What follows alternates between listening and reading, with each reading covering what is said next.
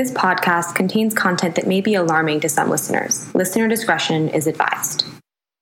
That was one of the biggest frustrations that we faced through the research for drones, was that in most of the cases, people tell us you were the first person who asks about this.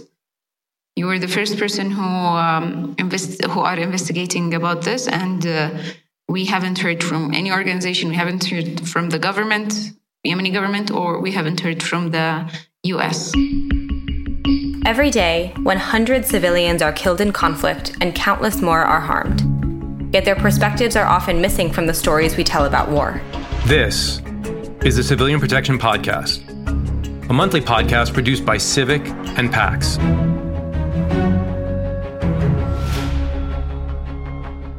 On February 2nd, 2020, at around 8 p.m., a family of 5 sat down to dinner in the city of Jilib, Somalia.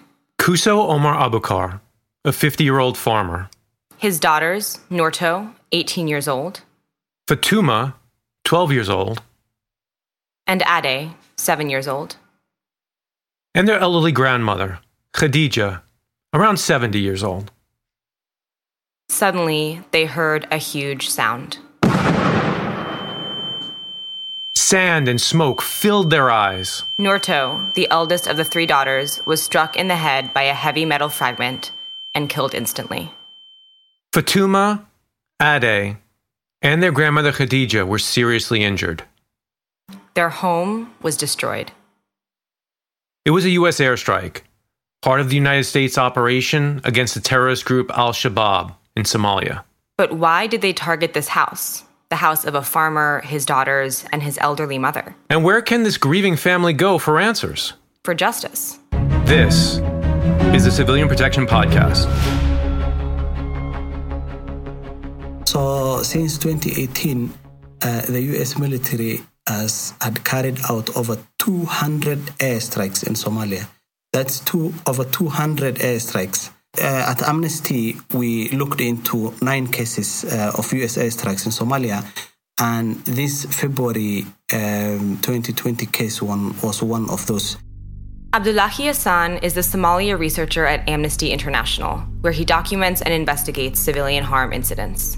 Usually, AFRICOM, when they carry out these airstrikes, they issue statements, public statements or press releases, and they say they carried out an attack in Jilib and they have killed 1 Al-Shabaab terrorist.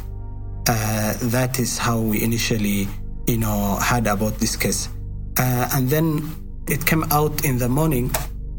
We had reports. We usually get media reports and also contacts. And we were told it was possible for that attack to have involved civilians. A Somali journalist was a close relative of the Abukar family. He tried to get answers from officials at United States Africa Command, or AFRICOM, but said they wouldn't answer his questions. I was able to get in touch with that journalist who, connected us with the family, and that is how we interviewed members of that family. One of the people we interviewed is the father of the girl who was killed, who was also present during the attack. He said it was the U.S. military that targeted him because he said all the airstrikes that occurred in that area were carried out by U.S. drones. And the family knew and understood that airstrike was also carried out by the U.S. military. So he was shocked. He was shocked that his family was targeted, his young girl was killed, his mother was seriously injured. He did not know what to do. He did not know who to complain to. That was one of the problems he faced. He said he doesn't know anyone who he can talk to, and he was very glad. He said he really wanted to get justice. He wanted to know the truth. He wanted to understand why his family was targeted. So Abdullahi and his team collected all the evidence they could. They spoke with other family members, they collected photographs of the house and the remnants of the missile, which they confirmed was from the United States, and they took all this information and sent it to the U.S. military as proof that the airstrike did not, in fact, kill an Al-Shabaab terrorist, but rather an 18-year-old civilian woman.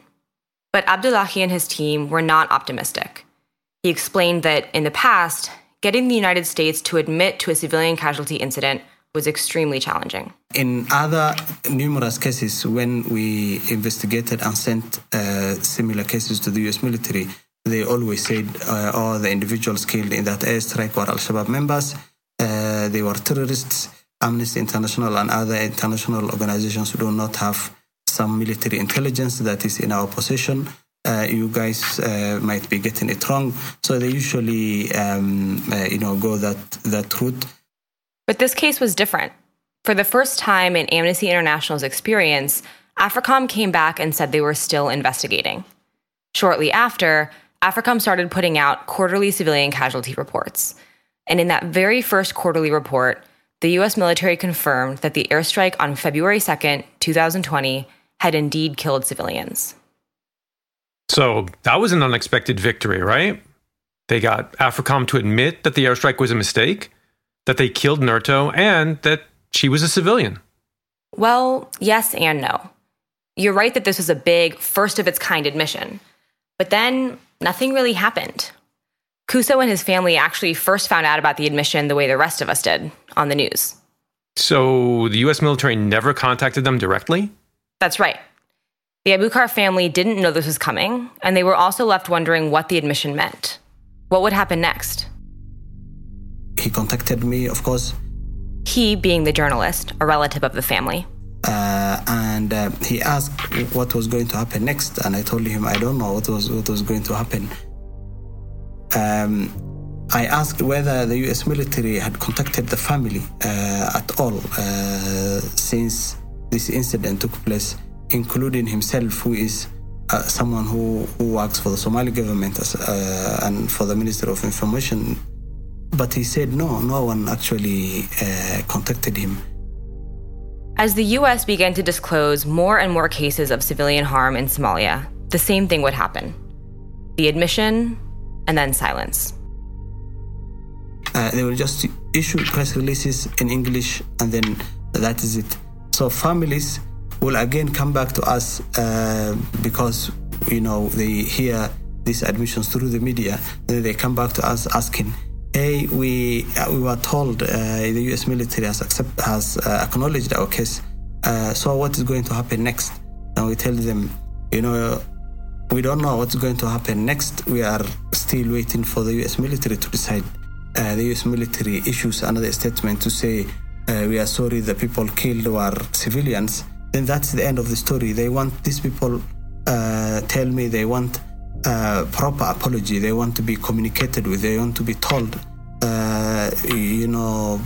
we are sorry about the death of your loved one.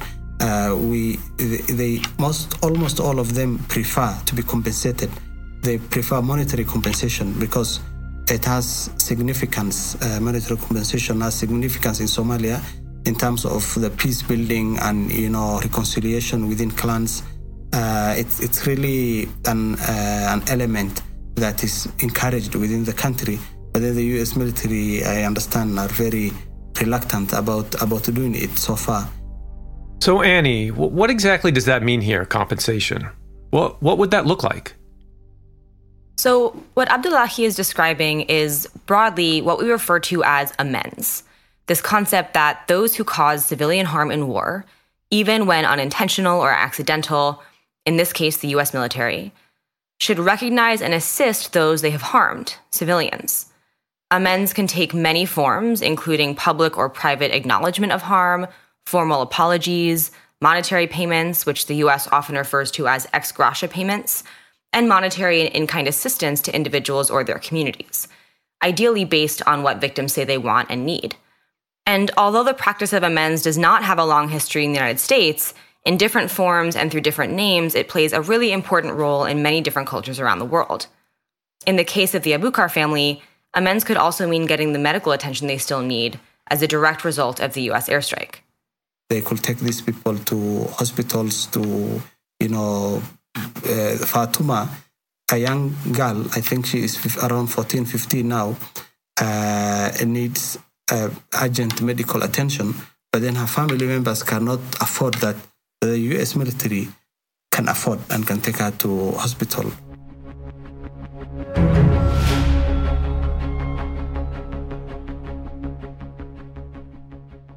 So let's talk a little bit more about the U.S. response to civilian harm incidents and amends. My organization, Civic, was actually founded on this concept, that when the U.S. harms civilians in war, it has a responsibility to recognize and remedy that harm. And Mark, you actually knew our founder, Marla Ruzicka, very well. I did. Marla was a dear friend, a young peace activist who went to Afghanistan and Iraq to document civilian harm from U.S. wars. She actually went door to door, collecting names, stories, and requests, and then came back to the U.S. government with a clear and simple ask: that when U.S. military actions harm civilians, they need to do something to help those that they harmed. Marla really introduced the concept of amends to the U.S. government. She was a force for positive change, and she got the U.S. government to put aside a fund for war victims. Sadly, she then became a war victim herself when she and her Iraqi head of operations were killed in Baghdad in 2005. But she changed the trajectory of my life and many others, and her loss cut really deeply. But she created a momentum that your organization, Civic, continues to this day. Since then, it feels like a lot has changed, and also like a lot hasn't changed. On the one hand, the U.S. military has developed practices to track and investigate civilian harm that didn't exist before Marla. They're required to submit an annual report to Congress on civilian casualties caused by U.S. operations, and U.S. amends policies have evolved over various years to today, where Congress authorizes $3 million a year for ex gratia payments to civilians harmed by U.S. and partnered operations anywhere in the world. I'm sensing a but coming. Yeah, and it's a big one. Despite many years of advocating for better practices, there are still some really large and really frustrating gaps. Take civilian harm reporting, for example. Year after year, the U.S. military continues to significantly undercount civilian casualties in its annual reporting. In other words, there is a persistent gap between the numbers the U.S. military reports and the numbers coming out of credible NGO observers and even the United Nations. And what's especially frustrating about that is that these external observers usually have significantly more rigorous methods for investigating these cases than the methods of the U.S. military. They're actually talking to witnesses, visiting the sites of attacks, and collecting evidence. Another huge disappointment is that, in spite of all of our founder Marla's efforts and all of our work since then, the U.S. military is still very reluctant to make apologies for harm or make payments to victims. In fact, a recent report to Congress revealed that in 2020, not a single payment was made. Wait a minute. Congress gives the military $3 million a year for ex gratia payments, right? So zero payments, even though they admitted civilian casualties and have the money for it? Yeah, exactly. And get this, we actually did the math, and using that $3 million, the Department of Defense could offer ex gratia payments for every single civilian it confirmed killed or injured in 2020 alone. And at the highest payment amount currently authorized by the department, $15,000 per civilian claim, they would still have a whopping $2.5 million left over. Wow, wait a minute. Left over? Yeah, it's beyond maddening. And these frustrations are actually what brings us to our second and final guest today, someone who unfortunately understands these deficiencies all too well.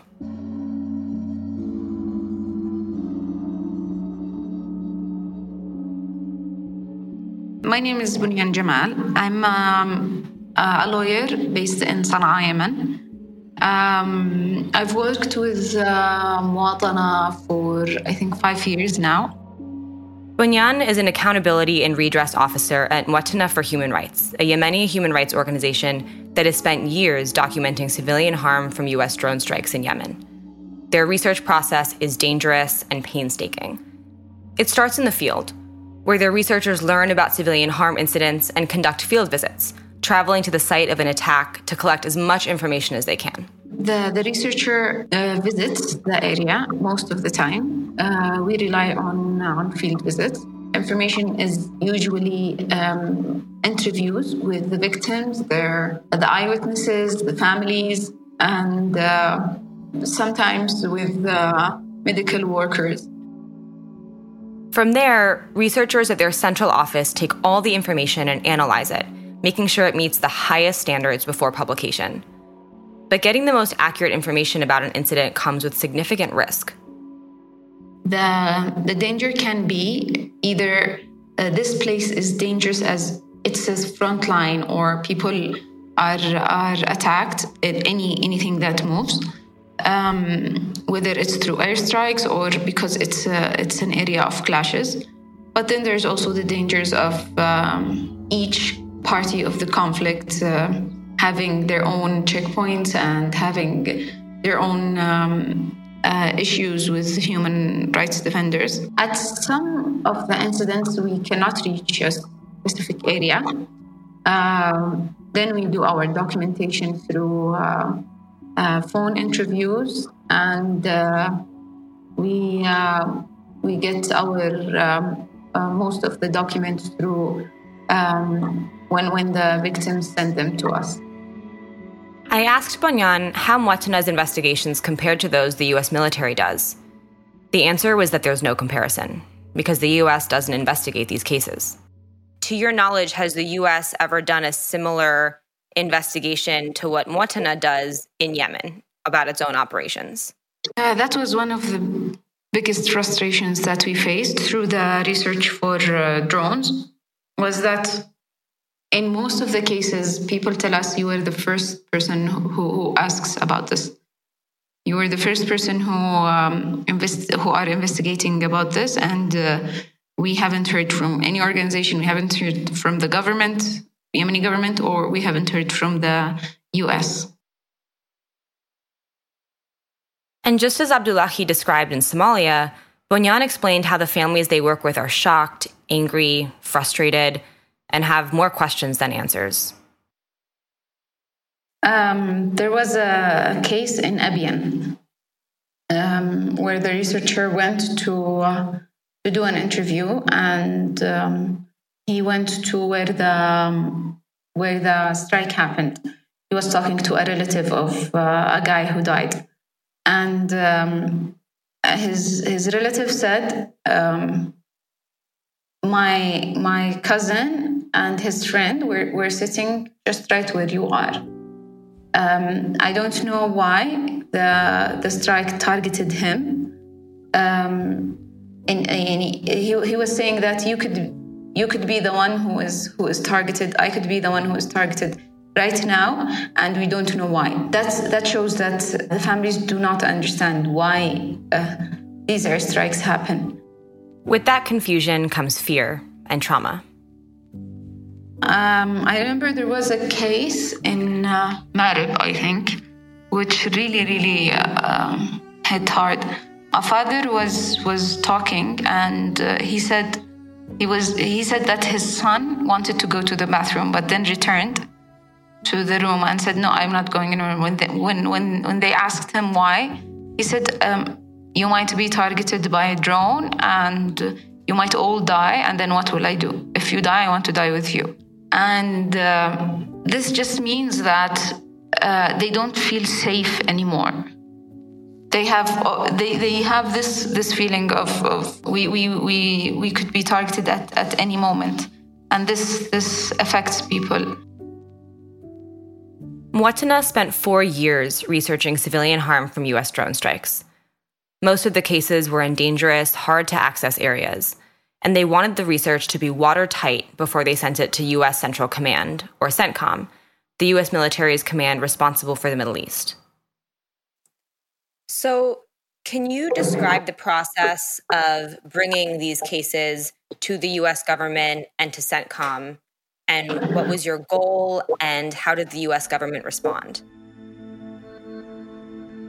We first researched where to file a complaint. We didn't know.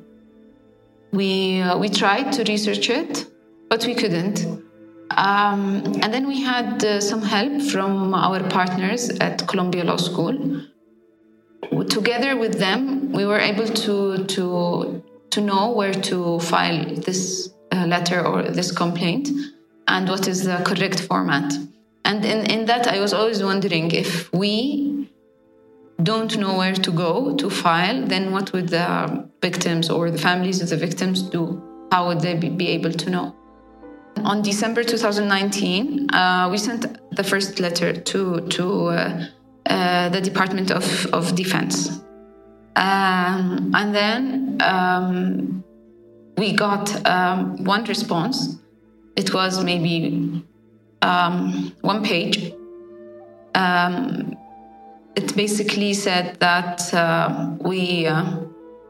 our information is wrong, and that the case which we sent, the first case which we sent, was a case of a child who died and another one who was injured, like an adult and a child. When they responded, they said that your information is wrong and these people are AKP. It implied also that AKP recruits people also who are not adults, recruits also children. So the Defense Department's response not only completely ignored all their research and evidence, but it claimed children killed in these strikes weren't civilians, but must have been what? Child soldiers for Al-Qaeda? That's right. It was very frustrating to get that kind of response. Then we sent another letter, follow-up questions. We asked them what were their process of saying that these people were not civilians, and how high could they be on the chain of command to be targeted, and a lot of other questions.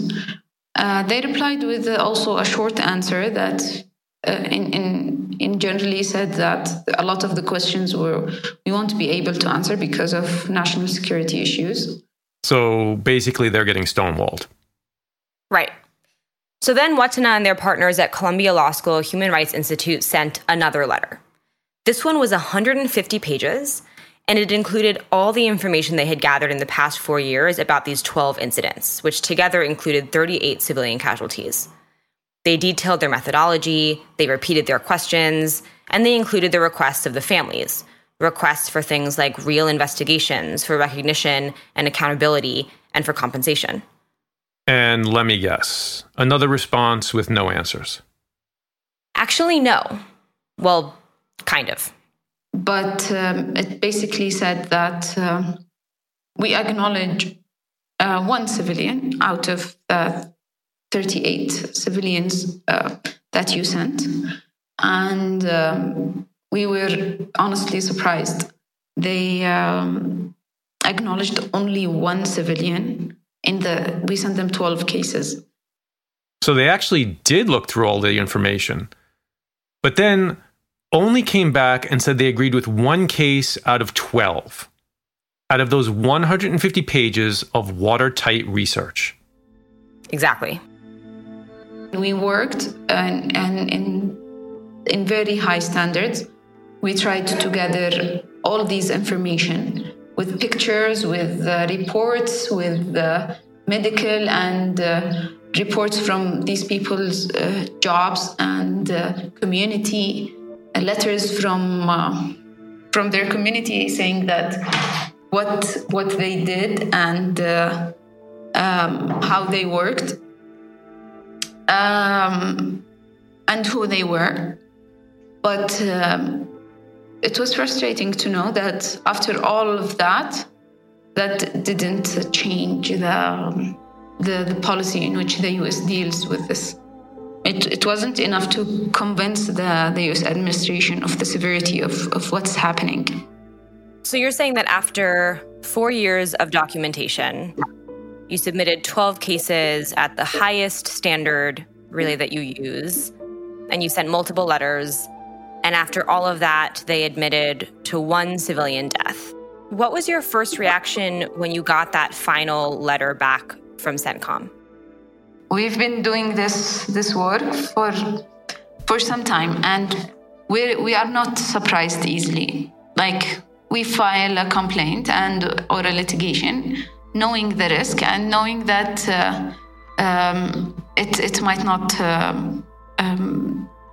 happen. But I was honestly surprised to receive the final response. And when I realized that they only admitted of one civilian, I was also surprised. I mean, there were cases of very, very clear cases of civilians, like children, very young children under the age of 10 and less, women who were pregnant, old men and women who could not be in any way looking at the U.S. policies and laws and values and legal systems attached to military groups. So just acknowledging that only one person was shocking. The letter also said that the military had decided not to offer an ex gratia payment to that one family. We called the Saleh family, who was the person who was acknowledged. And it was a very hard thing to say, that the U.S. acknowledged that your father is a civilian. But that's it. He asked me, so what's okay, and then I couldn't say anything. They just acknowledged in their letter that he is a civilian, but they cannot do, they don't want to do anything further than that. And what about the other families? Did you speak with the families whose loss the U.S. did not acknowledge? Some of the families follow up with us. They ask us, what did you do? And a lot of the families are, I can say, have lost hope, and they're not surprised anymore. You know, you described a feeling of hopelessness among the families, and it really does sound like, in so many ways, such a hopeless outcome. And so my question for you is, you know, given all of that work that you did and the U.S.'s response, what's next? What are your hopes for the future? When the administration changed, when the Biden administration got into the picture, we were very hopeful. But then we realized that there is a lot of media saying that things will change, and the support to Saudi Arabia and UAE, for example, will end, and there will be investigation in the drones file of Yemen. But we realized until now that practically and on the ground, not much has changed. I'm still hopeful that the Biden administration would improve this situation. I think we at Muwatana also think that there is room for change, and the situation is not inevitable. It still can change, and we are hopeful. So, Annie, you've been working on this issue with the U.S. government. What actually is the prospect for change in the U.S. context? I mean, I think Bonyan and Abdullahi's experiences are really, unfortunately, pretty emblematic. Getting the U.S. military to transparently acknowledge and respond to civilian harm is one of the most frustrating things that we work on. And a lot of that is because it would be so easy for them to get it right, or at least to do a lot better. And it's not a capacity issue. Again, Congress gives the Department of Defense $3 million a year for ex gratia payments, and they didn't use a single cent of it in 2020. And that's despite the fact that there are a large number of cases where the department agrees the U.S. has caused civilian casualties and where they have the information they need to contact survivors. So if it's not a capacity issue, that leaves us with the question of political will. And the U.S. military's record on ex gratia payments to date just does not suggest a good faith commitment to making amends for harm. And more broadly, a commitment to really grappling with the harm U.S. operations have caused to civilians. And do you think the Biden administration will change that? I do hope so. We do have in the U.S. a new civilian harm policy coming out, likely at the end of this year, which could include new policies on amends. And we're also working to make clear that President Biden's stated commitment to ending the forever wars also has to include this kind of reckoning with the civilian toll of those wars. But again, I do think it's a political will issue, so change will have to come from the top down or from Congress, which is definitely not out of the question. I mean, we have seen a lot of progress on civilian protection come from congressional action. But we've talked a lot about the U.S. today, so I'm curious, Mark, from Pax's perspective, working in the Netherlands, how do European nations see this issue of amends? Amends is a developing concept for Europeans, but it's hard to see it moving forward when their track record of even accepting that they've caused harm is so abysmal. The UK, for example, noted a single civilian death in over 1,700 airstrikes against ISIS in Syria and Iraq. France miraculously claims that they've never killed a single civilian in all of their operations, despite overwhelming NGO reporting to the contrary. And the Dutch have been particularly frustrating. In 2015, a Dutch airstrike killed over 70 civilians in Iraq. They only admitted to it 4 years later, and only after journalists published irrefutable evidence. But Pax is now working with them to establish a civilian harm policy, so at least they're willing to consider it. So that's the first challenge we encounter with European countries. You can't amend harm when you won't admit that it even happened.